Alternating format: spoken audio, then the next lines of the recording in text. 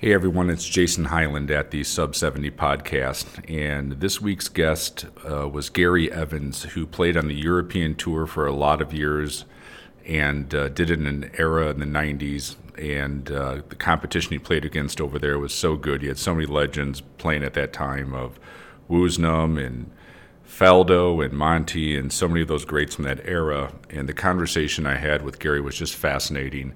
It's going to be another two-part podcast as we went over the time again, but one of my favorite interviews I've ever had a chance to do. I feel really fortunate that I get to talk to these wonderful guys and everything they've accomplished. And they couldn't be nicer, which makes it all the better.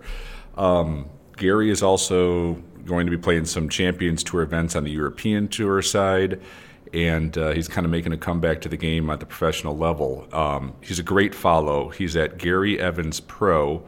You can follow him on Twitter and on Instagram, and also on Facebook. He's going to be sort of documenting his process back to the game of professional golf. So give it a follow. Very articulate, very witty, very smart to follow on all forms of social media. So hope you guys really enjoyed the podcast. I certainly did, and thanks for listening. Without further ado, here's Gary. Well, I would like to welcome to the Sub 70 podcast European Tour player Gary Evans. Gary, thanks for taking the time today to be with us. I'm really looking forward to the conversation. It's nice to be talking to you.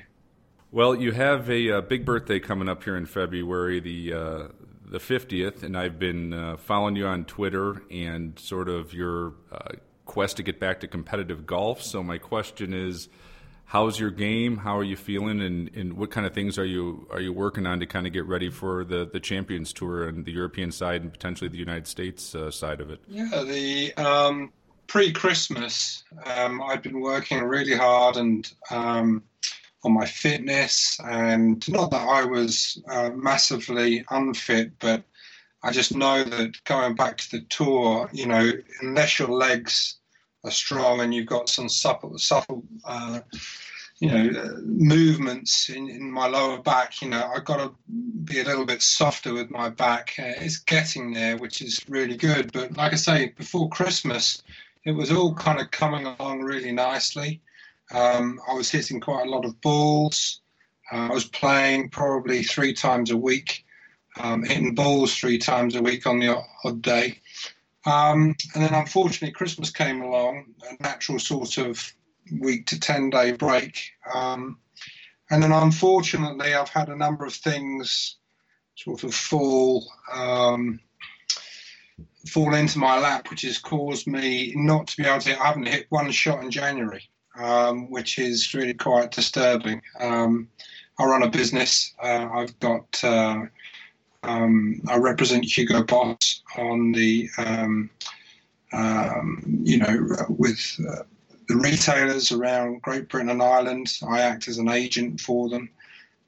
So I've been, I had a couple of guys that were doing some work for me. Unfortunately, one of them had to leave at really an awkward time. So I've had to jump back in, work that business, because obviously it's an important business. I've got a 27-year relationship with Hugo Boss, and it's important for me to make sure that that's working correctly. But unfortunately, as a result of putting the time in there, and I've had 1 or 2 family issues, people that aren't particularly well, it's really taken my time and focus away from playing. So to be frank with you, I'm a little bit frustrated at this moment in time. There's a little bit of light at the end of the tunnel. I think, more or less I'll be done with everything within 2 weeks. And then from there, I really will have to throw all of my attention into practicing and playing again. It's a great shame, because I felt really, I'd organised my life to be sort of clear so that the road ahead was clear for me to just go into playing again. But sometimes life doesn't want to listen to your plans, and you just have to roll with the punches and get on with it. So that's where I am at the moment. It's a little bit frustrating. I'm assuming there's no way if you're going to do this and be as competitive as you can be, this can't be a part-time thing. As good as those guys still all play at 50, you know what it takes to be successful on tour for a long period of time. Sure. And I'm assuming this go around too, it's got to be full effort if you're going to be at your absolute best. Absolutely. Yeah, right. I mean, I talk to guys on the Champions Tour, and they're always not shocked because they know how good those guys are, but just how low they go out of the gate and how good the level of play is. On the European side and on the Champions Tour over here, of how good those players still are. Absolutely. I mean, there's no point in me teeing it up one time unless, I'm fully committed to doing, my absolute best and give myself the best chance to, perform. I've got nothing but the greatest respect for the guys, on the Champions Tour and the Seniors Tour, Station Tour over here. Obviously over in the States, you've got a substantial tour there. You've got a lot of very well-known names that have been around for a very long time, and they are supremely good at what they do. The Station Tour is obviously relatively young from in terms of against the Champions Tour. We've got about 20, 22, 23 tournaments, I think, planned for this year, which is really good. The tour is growing, which is great. But, it's not like the old days. When you're 20, 21, 22 years of age and you turn pro, you're bulletproof. All you can think about is succeeding. Your mental attitude is all about rubbing shoulders with your heroes and trying to beat them. It's a slightly different thing when you're 49 years of age. You've been retired from the tour for 12, 13 years. You've been working in the real world, and you're going to go throw your hat back in the ring again. You've got to be prepared. And at this point in time, I'm not there. Give me another couple of months, maybe 3 months even, and I feel like I won't be a million miles away. I'm still hitting the ball, fairly decent distances. Certainly before Christmas, I was throwing in quite a lot of birdies. My short game was coming together. And mentally, I was feeling really excited and really looking forward.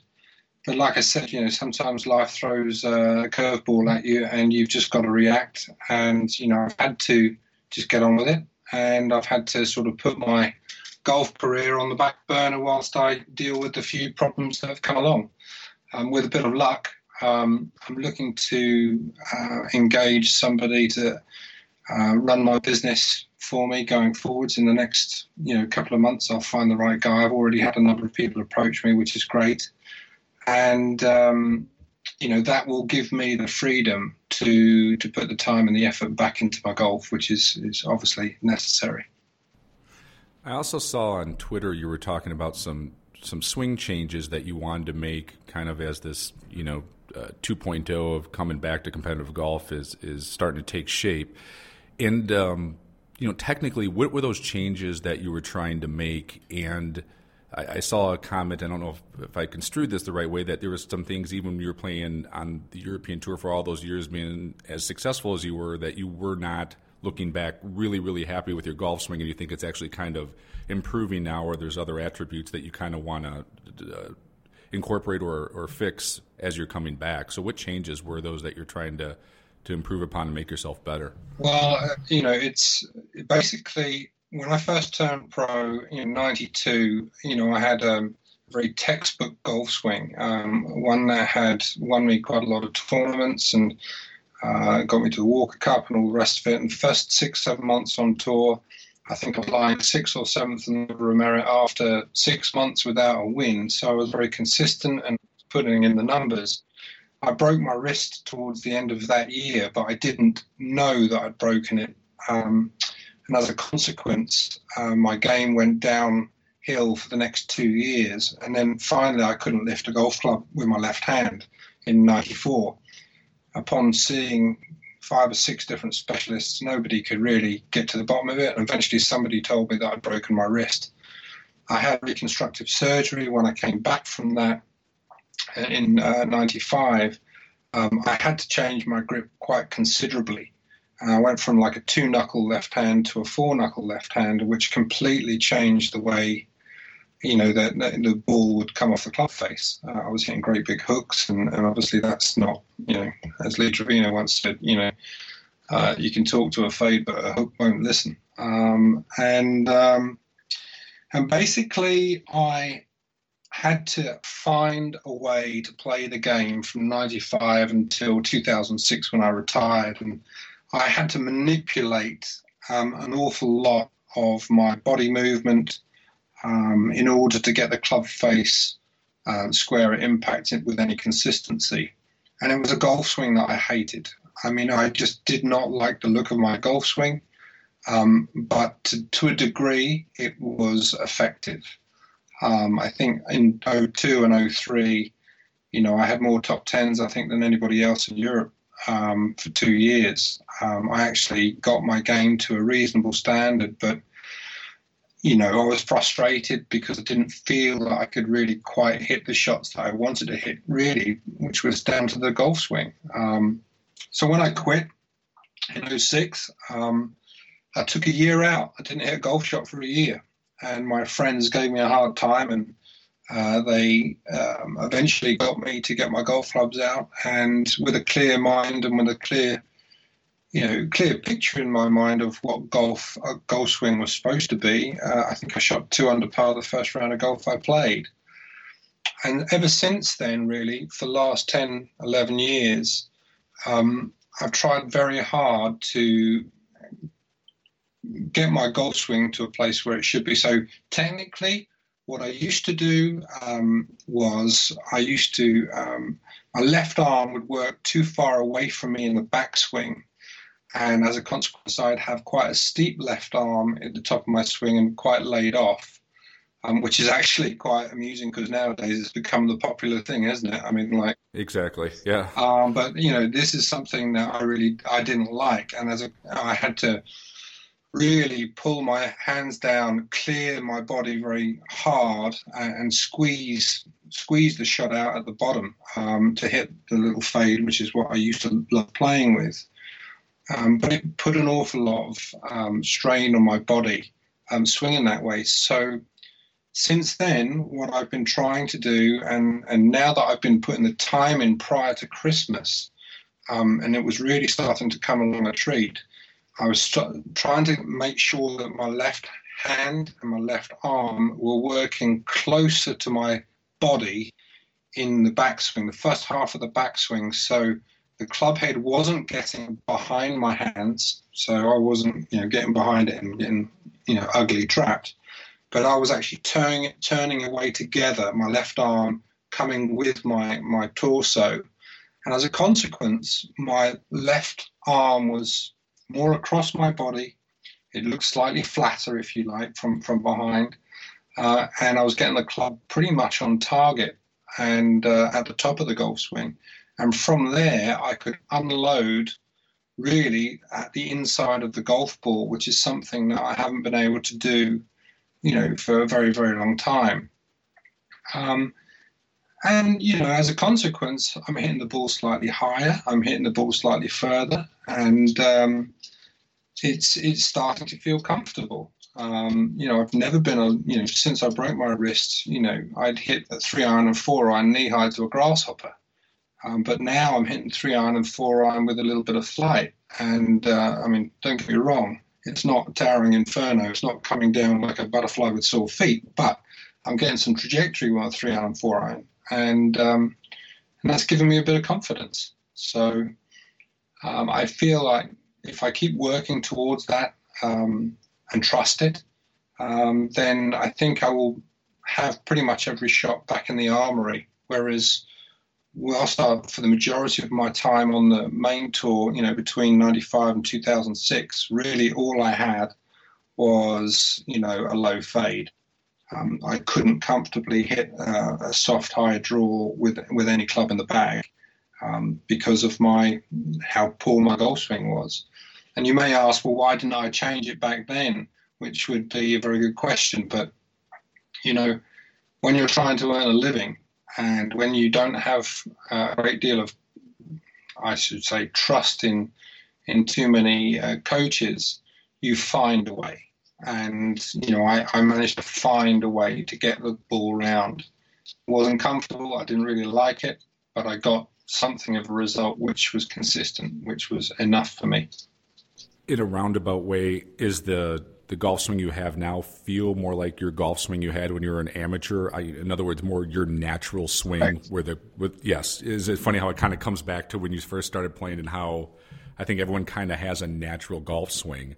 And it sounds like you've sort of just refound that position of the club where you're comfortable playing and not having to do any manipulation that your body is essentially not comfortable doing. Obviously, you have the talent that you could make that other swing work, but it sounds like it's more of the natural way you want to play golf. Absolutely. I mean, the last kind of 10 years, you go out and play golf with your pals, which is fun. There's no pressure, and it doesn't matter what you do or where you hit it. You're just going out there and having fun. And I think that that's helped me. There's no question when you get on tour, all of us professional golfers, we all go a bit nutty. We all go a bit mad. We all get a bit crazy with the game because the game beats you up, or it can beat you up every single day if you allow it to. And you've got to have an incredibly strong mind for that not to happen. And honestly, the guys that you see week in, week out, the guys that have been up there year in, year out, are the guys that are incredibly strong-willed. They have very positive minds, and they don't allow negativity into their games. They find a way. They find a way to dig it out of the dirt. I've seen a lot of young players come along who've got tons of talent, but they don't have the mental stamina to withstand the abuse that the game hands out on a day-to-day basis. Mentally, I feel in a good place with myself, number one. Number two, I don't have any particular expectation of how I'm going to perform against my former colleagues. So I can't fail. I can only succeed. I can go out there, I can give it my best shot, and that's how I feel going into this year. I'm excited. I'm looking forward to being on a golf course again. I'm looking forward to catching up with my old friends. I'm looking forward to competing again. So there's very little room in my mind for negativity at this point. I'm really feeling positive, even though the last month, I haven't really been able to put the time in. Spring is only 48 days away or so there is hope through this cold weather at the end of the tunnel here. And if you get the itch to try some new clubs for 2019, our demo program on the Sub 70 Golf website is up and going. You can try all of our latest, greatest clubs. You go to www.golfsub70.com. Take a look. Any questions that you have, let us know. But it's a very easy and reasonable way to put new clubs to try in your hand and give us any feedback of how they work for you. Thanks again for listening, and hope you enjoy the rest of the podcast with Gary. Growing up in the south part of England, in an area that has some really great golf courses and history of play, how did you start playing as a youngster, and who introduced you to the game, and how did that progression kind of come about? I was lucky. Basically, my parents ran a pub on the south coast, and about three-quarters of a mile away was the school along the promenade, my first school that I went to. And occasionally, some afternoons, on a summer's day, my father, who didn't play any sport, would take me onto the putting green just to kill, an hour of the afternoon, and spend some time with me, because my parents spent most of their life working. They didn't really have a great deal of time for sort of family stuff. And so I kind of got used to putting there. And as a growing child, I'd played any game with a ball: tennis, table tennis, squash, cricket, football, everything. And by the time I kind of got to 13, 14, my father said, Gary, you're going to have to play one game instead of all of these games. You'll never be great at all of them, but you might be great at one, so pick one. And the reason why I picked golf was simple. I could play it on my own. with pretty much all the other games, you needed people to play with. And because I lived in the middle of town and most of my friends, school friends, lived out of town, it was difficult to get to play with people. So I joined the golf club at 12 years of age, and I would go up the golf club. I could practice on my own. I could play 36 holes on my own. But then, there's a little junior section there, and I started making a few friends there. So I would spend literally, 8 o'clock in the morning Saturday to 8 o'clock at night Sunday at the golf club, playing and practicing. And I loved it. So it was very easy. And you kind of grow up in a very safe and secure area, and obviously you learn the rules of the game and the rules of the club, and just the honesty and the integrity of it all. And it's a good place for kids to grow up. It's a shame that more kids don't get into it, really. Was it a links-style golf course that you grew up playing? A downland course. So it was on the South Downs. It's Worthing Golf Club. So it was quite open, built on chalk, quite windy. It was kind of linksy, but up and down hills, if you know what I mean. It was quite open, but there was a lot of great golf courses. Littlehampton, Rye. There's a load of sort of link-style golf courses along the south coast, right the way to Kent to Royal St George's, where the Open was, and Littlestone and places like that. I was fortunate. I was very fortunate. There's a lot of good golf courses in the area. I've had the pleasure of playing Littlestone, Rye, and Royal St. George. I thought Rye was one of the greatest days I've ever had playing golf. I absolutely fell in love with that golf course, and that's as good as it gets to me right there. It's so creative. It's amazing how you come over and play a golf course like Rye, and so many people would look at a place like that really don't know that much about golf and go, "Ooh, that doesn't look very nice." But when you get to see the nuances of golf course like that, and it's so natural, so beautiful, so sort of untouched by man, if you like. It's just a pleasure to play places like that, and unfortunately there's not enough of those kind of golf courses around the world, I don't think. Yeah, I mean, growing up in the Midwest in the United States, everything's basically parkland, and then I started getting on this trend of, links golf, and I think we were over there in 05 or 06, and I knew I would like it, but I found it so creative, and you're never hitting the same shot twice, and the way you had to think about it. I think links golf is the most natural, beautiful way to play golf. It's so if you have an art, I can see shots in links golf that you don't see or you don't have in parkland style golf, and I just find it much more appealing personally. Absolutely. I mean, you can open up your imagination. You can hit any shot with any club, and you can do it. Whether it's chip and runs with 4 irons, from 120 yards into a howling gale, or whether you're hitting a wedge, 160 yards downwind, pitching it 40 yards short, trying to let it run. You've got to be imaginative. And, I think Phil Mickelson's one of the guys that, absolutely loves, the challenge that links golf provides. But I'll never forget who I was playing with. Jeepers crikey. I was playing the Open Championship one year at Royal St George's. I was playing with one of the Americans. Oh, he was so funny. I can't remember his name now. It wasn't Jerry Kelly, but it was one of the guys like that. And we were walking up 17, I think, at Royal St George's, and it was pretty windy. It wasn't very nice. It was a sunny day, but it was windy. And he says, "Geez," this is the last Open I'm ever playing. I said, "Why is that?" He says, "Dude," he says, "you can hit it down the middle of the fairway, and when you get up to your ball, you find yourself, a yard in the rough." He says, "These humps and hollows, it's just not fair." And I just laughed. It was just funny because he's not wrong. He's not wrong. It's not fair per se, but it is what it is, and it's the challenge. And the humps and hollows, and the lies that you get at links golf.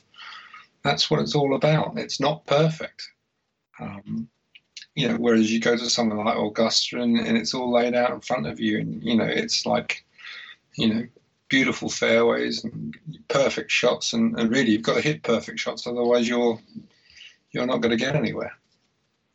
Well, I'm with you that I think that's the beauty of links golf is they don't move much dirt on the best of them, and just the natural bouncing of the ball to me just makes it more interesting. So if I could play in every Open, I would be in every one of them. I think it's the greatest thing in the world. So.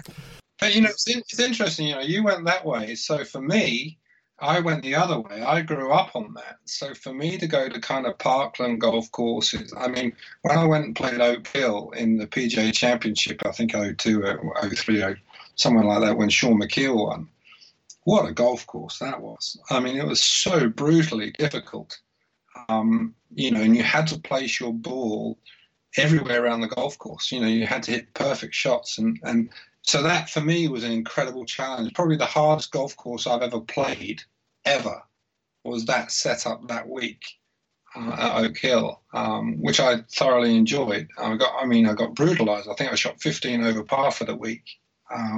Made the cut, but, I think he won at 1 under par. It was incredibly difficult, but the challenge for me was that. It's interesting that you come the other way, into links.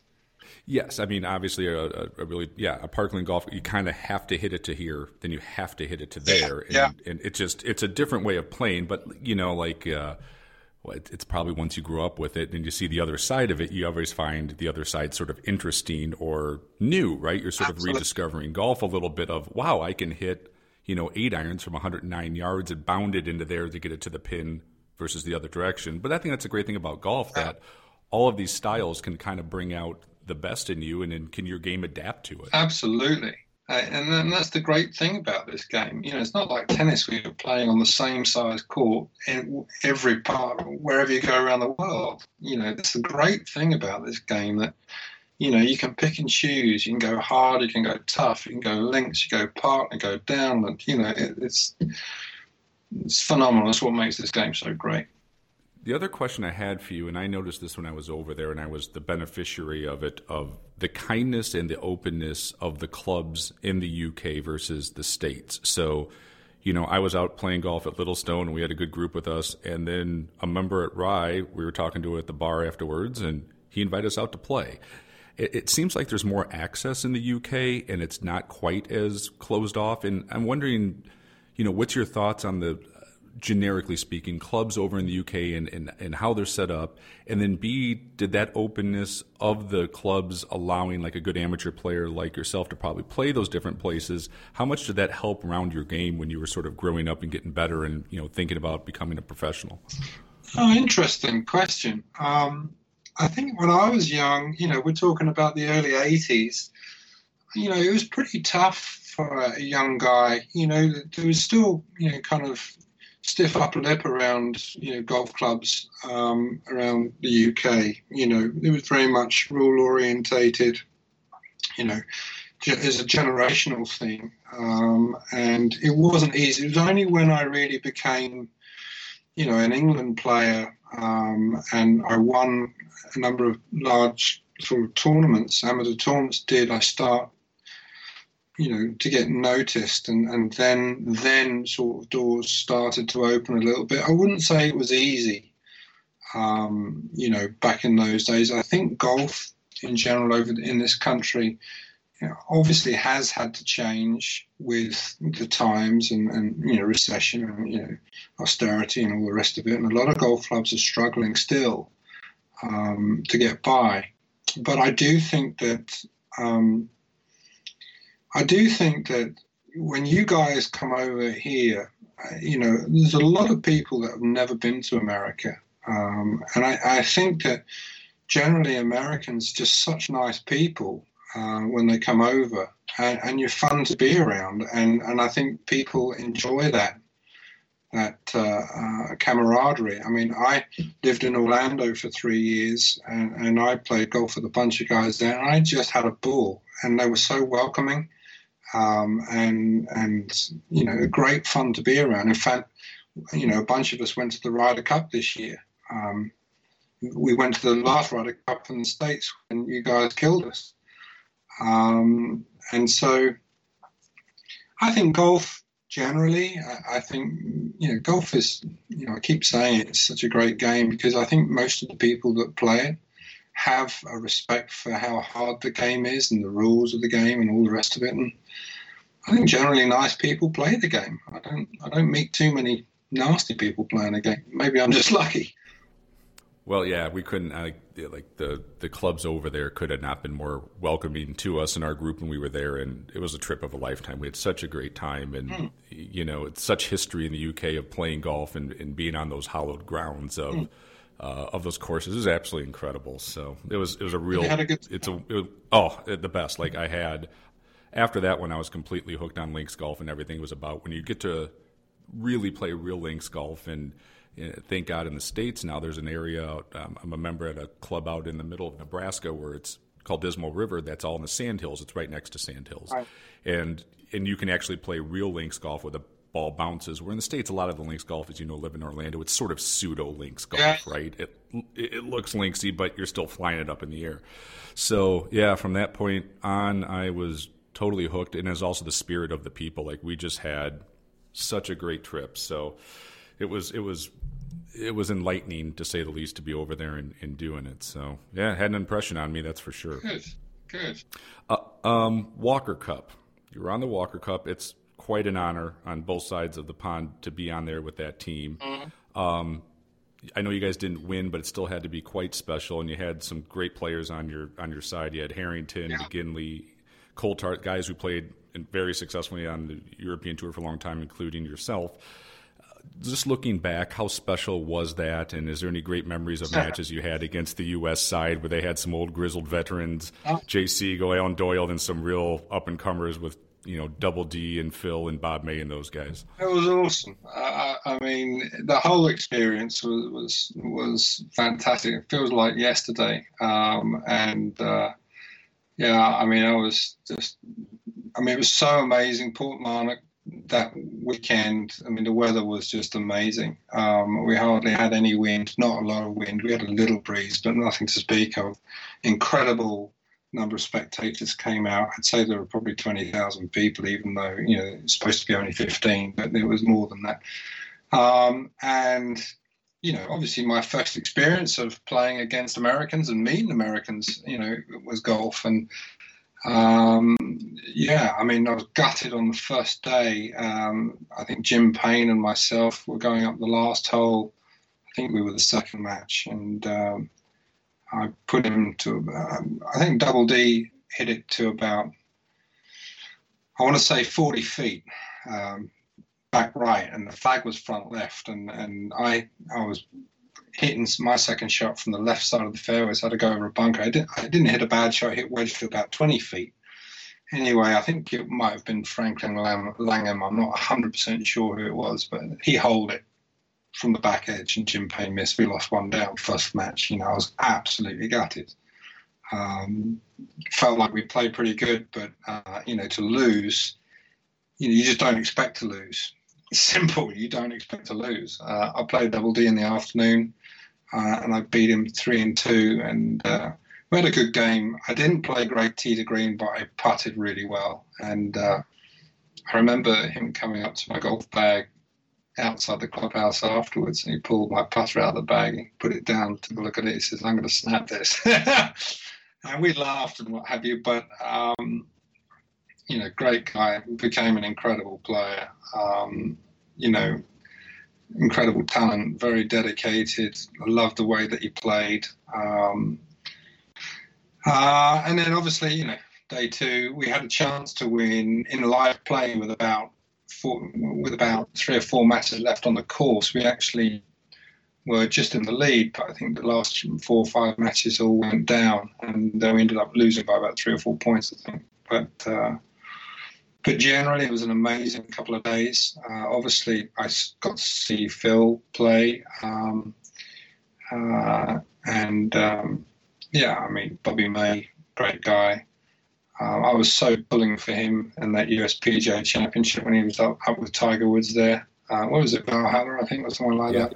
That's correct, yeah.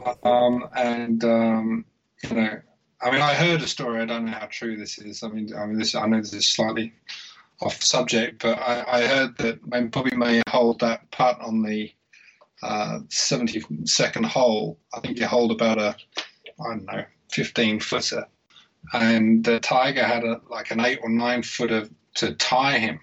And apparently, when Bobby holed the putt and he picked the ball out of the hole, he turned around and Steve, in Tiger's caddy, went, "Congratulations, Bobby, you got yourself into a playoff." And that's before Tiger's stood over his 8-foot putt. I mean, yeah. Yeah, and the 8-footer was a double breaker, if I remember right. Yeah, and he still drained it. So, I know that's not quite Walker Cup, but I mean, it was just one of those stories. But, yeah, I mean, I'd say for any amateur, for me it was a big thing. It was a huge thing. I know some amateurs like Darren Clarke, I think he turned pro before the Walker Cup. He didn't bother waiting. But for me, I really wanted to play it. It meant something to me. I'm a bit of a traditionalist. I love the old, a lot of the old school stuff about the game. And, I'm a little bit lost for words for where the rulings are going for this game. But, Walker Cup was amazing. Well, yeah, that's at the end here. I have that in my notes.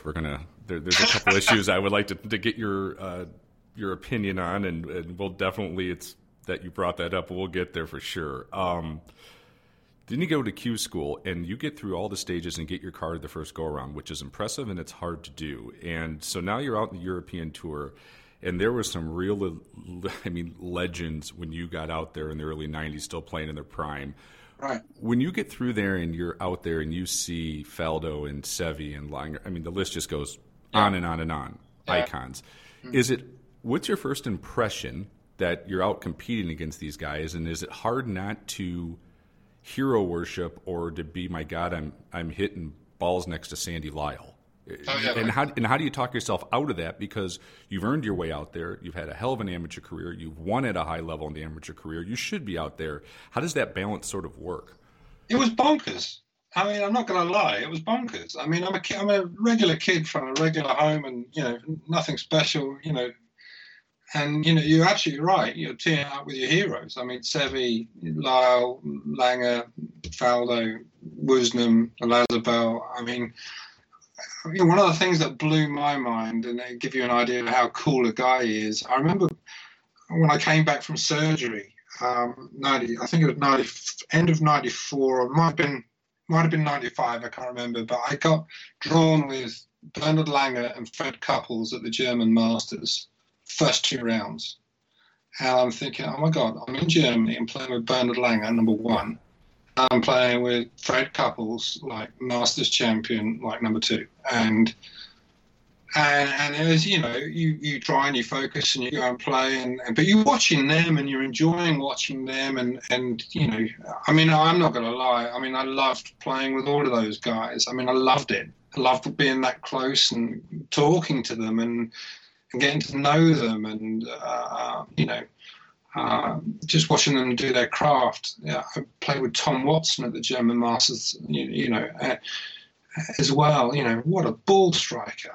Unbelievable. But Freddie was so cool. He knew that I was coming back from wrist surgery, and I didn't play well. I think I shot like a couple of 74s and I missed the cut, and they both made the cut. And 6 months later, I think I was out in Thailand playing at Johnny Walker or something like that, and Freddie was there, and I walk on the putting green and just minding my own, and Freddie was there, and he comes over to me and says, "Hey Gaz, how's the wrist?" Now, I'm a nobody. I am a nobody. And for him, to remember my name and to make the effort to bother to come and say hello and how's my wrist, that's mind-boggling for me. That's just so cool. And I think that, I just count myself as extremely lucky, extremely fortunate. I had a very average career. I had a career that I was never happy with. Obviously, I didn't feel that I delivered what I was capable of, and that was basically due to the wrist surgery and everything else. But I did manage to live out my dreams and play with people and chat to these guys on and off the golf course. And I can't tell you how how much I respect them and how much I appreciate that opportunity. It was an absolute pleasure. All of the guys were, Faldo was a strange cat. I mean, really strange cat. I mean, we were managed by the same management company, had the same manager, and we had very similar amateur careers. And some days he would be very friendly and almost treat me like a protege. And then other days, you'd walk past him in the clubhouse and he wouldn't even say hello to you. He was a very strange cat, like that. But that was his way. He had to shut himself off from everybody else. And that's, he's admitted that. And now, of course, he's got a very successful career, announcing and comes across as, laugh a minute. But he was nothing like that on the tour. And a lot of my colleagues would look at him and go, who's this guy now? Because they don't recognize him. Probably the last guy you guys thought would have a career as a professional commentator, right? After playing with him all those years over there. Absolutely. Yeah, I mean, when we found out that that's what he was going to do, we were like, you can't be serious. I mean, like, the guy doesn't talk. And he never had a great relationship with the press on this side of the pond. I don't know how he was received over there, but he was never great with the press over this side. But, my hero was Seve, and playing with Seve, and we were sponsored by Boss together, and we went for a few dinners together. And, I'll tell you a wonderful little story if you want to hear it. Absolutely. This is just one of my favorite stories ever. This was about 96. We were in Germany, and we were out to dinner with the board, Hugo Boss. And we'd had dinner, and at the dinner there was... from a playing point of view, there was Bernard Langer, Seve Ballesteros, there was an Englishman called Mark Davis, who twice won on the European Tour. And there was a young kid called Steve Webster, who just turned pro. It was his first year on the tour, first year with Hugo Boss. And Seve's his absolute hero. And this kid's 5'6", good-looking boy. Seve's 6'1", the best-looking guy you've ever seen, and with an aura. And we finished dinner. The board disappeared. It's quite early. It's about 9:30 Friday evening. And the head of sponsorship for Hugo Boss, a guy called Rolf Beislanger, said, do you guys just fancy a quick beer in the square? So we were like, yeah, sure. It was Friday night. I'd missed the cut. Seve had missed the cut. Mark had missed the cut. But Steve had made the cut.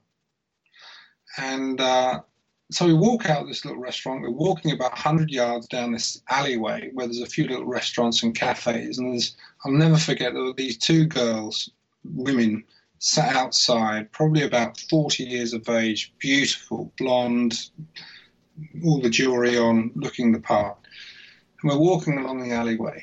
And these two women are staring at Seve. I mean, staring at him, undressing him with their eyes. And Steve is walking next to Seve, and Seve puts his arms around Steve and says, hey, he says, I think they like you, no?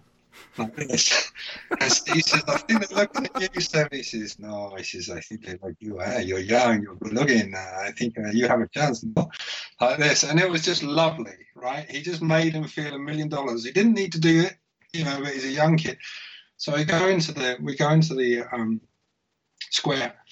We order a drink, and Steve's having a Coke, and we're all having a beer, and it's quite busy, and there's quite a lot of people around. And suddenly, 2 or 3 girls turn up, close by, and then another 2 or 3 turn up close by, and they're all looking at Seve, and Seve, had that smile that he had, and Seve turns around to Steve and says, what time you play tomorrow?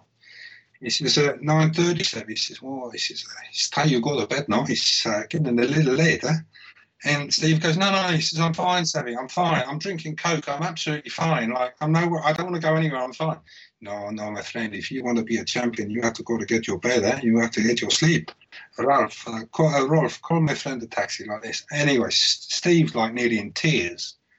Right? He doesn't want to go anywhere, he wants to hang. Right, he's hanging with the hero. Oh, absolutely. So anyway, this was the most beautiful thing. So 10 minutes later, the taxi arrives. Rolf says to Seve, the taxi's here. He says, Steve, time to go. You're taxiing outside life. And Steve's like, Savvy, I'm fine. I'm staying with you. He says, I'll tell you what. He says, I feel a little tired too. He says, I'll take you with me. Let's go. Like that. And they both walked off down the alleyway. It was always, Savvy always was going. He was never going to hang around. He was never going to go out.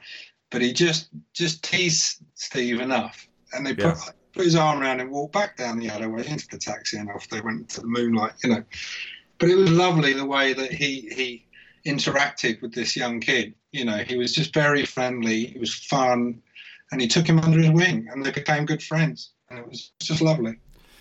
That kind of transitions to my next sort of a question, but it's also wondering your observation. I talked to Jesper Parnevik about this, and you can tell he has such fond memories of the European tour in the late 80s and early 90s when he was on there. And he kind of called it like more of a lifestyle. You guys all traveled together, you hung out, so you just the bar scenes were fun. And I think on this side of the ocean, true golf fans who are really into it like I am and whatnot, there's this reverence for the European tour of that era of, we always picture like Sam Torrance, with a cigarette and a beer, even though he's made the cut on Saturday night because it's just not worth leaving quite yet.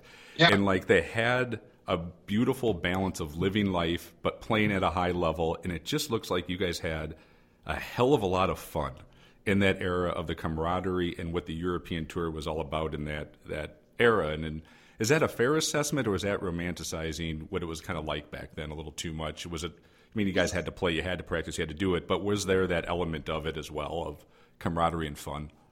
100%. I mean, the absolute fact is that, a few of the guys, Ian Woosnam, Sam Torrance, they loved a beer, but boy, could they play. I mean, they could seriously play. My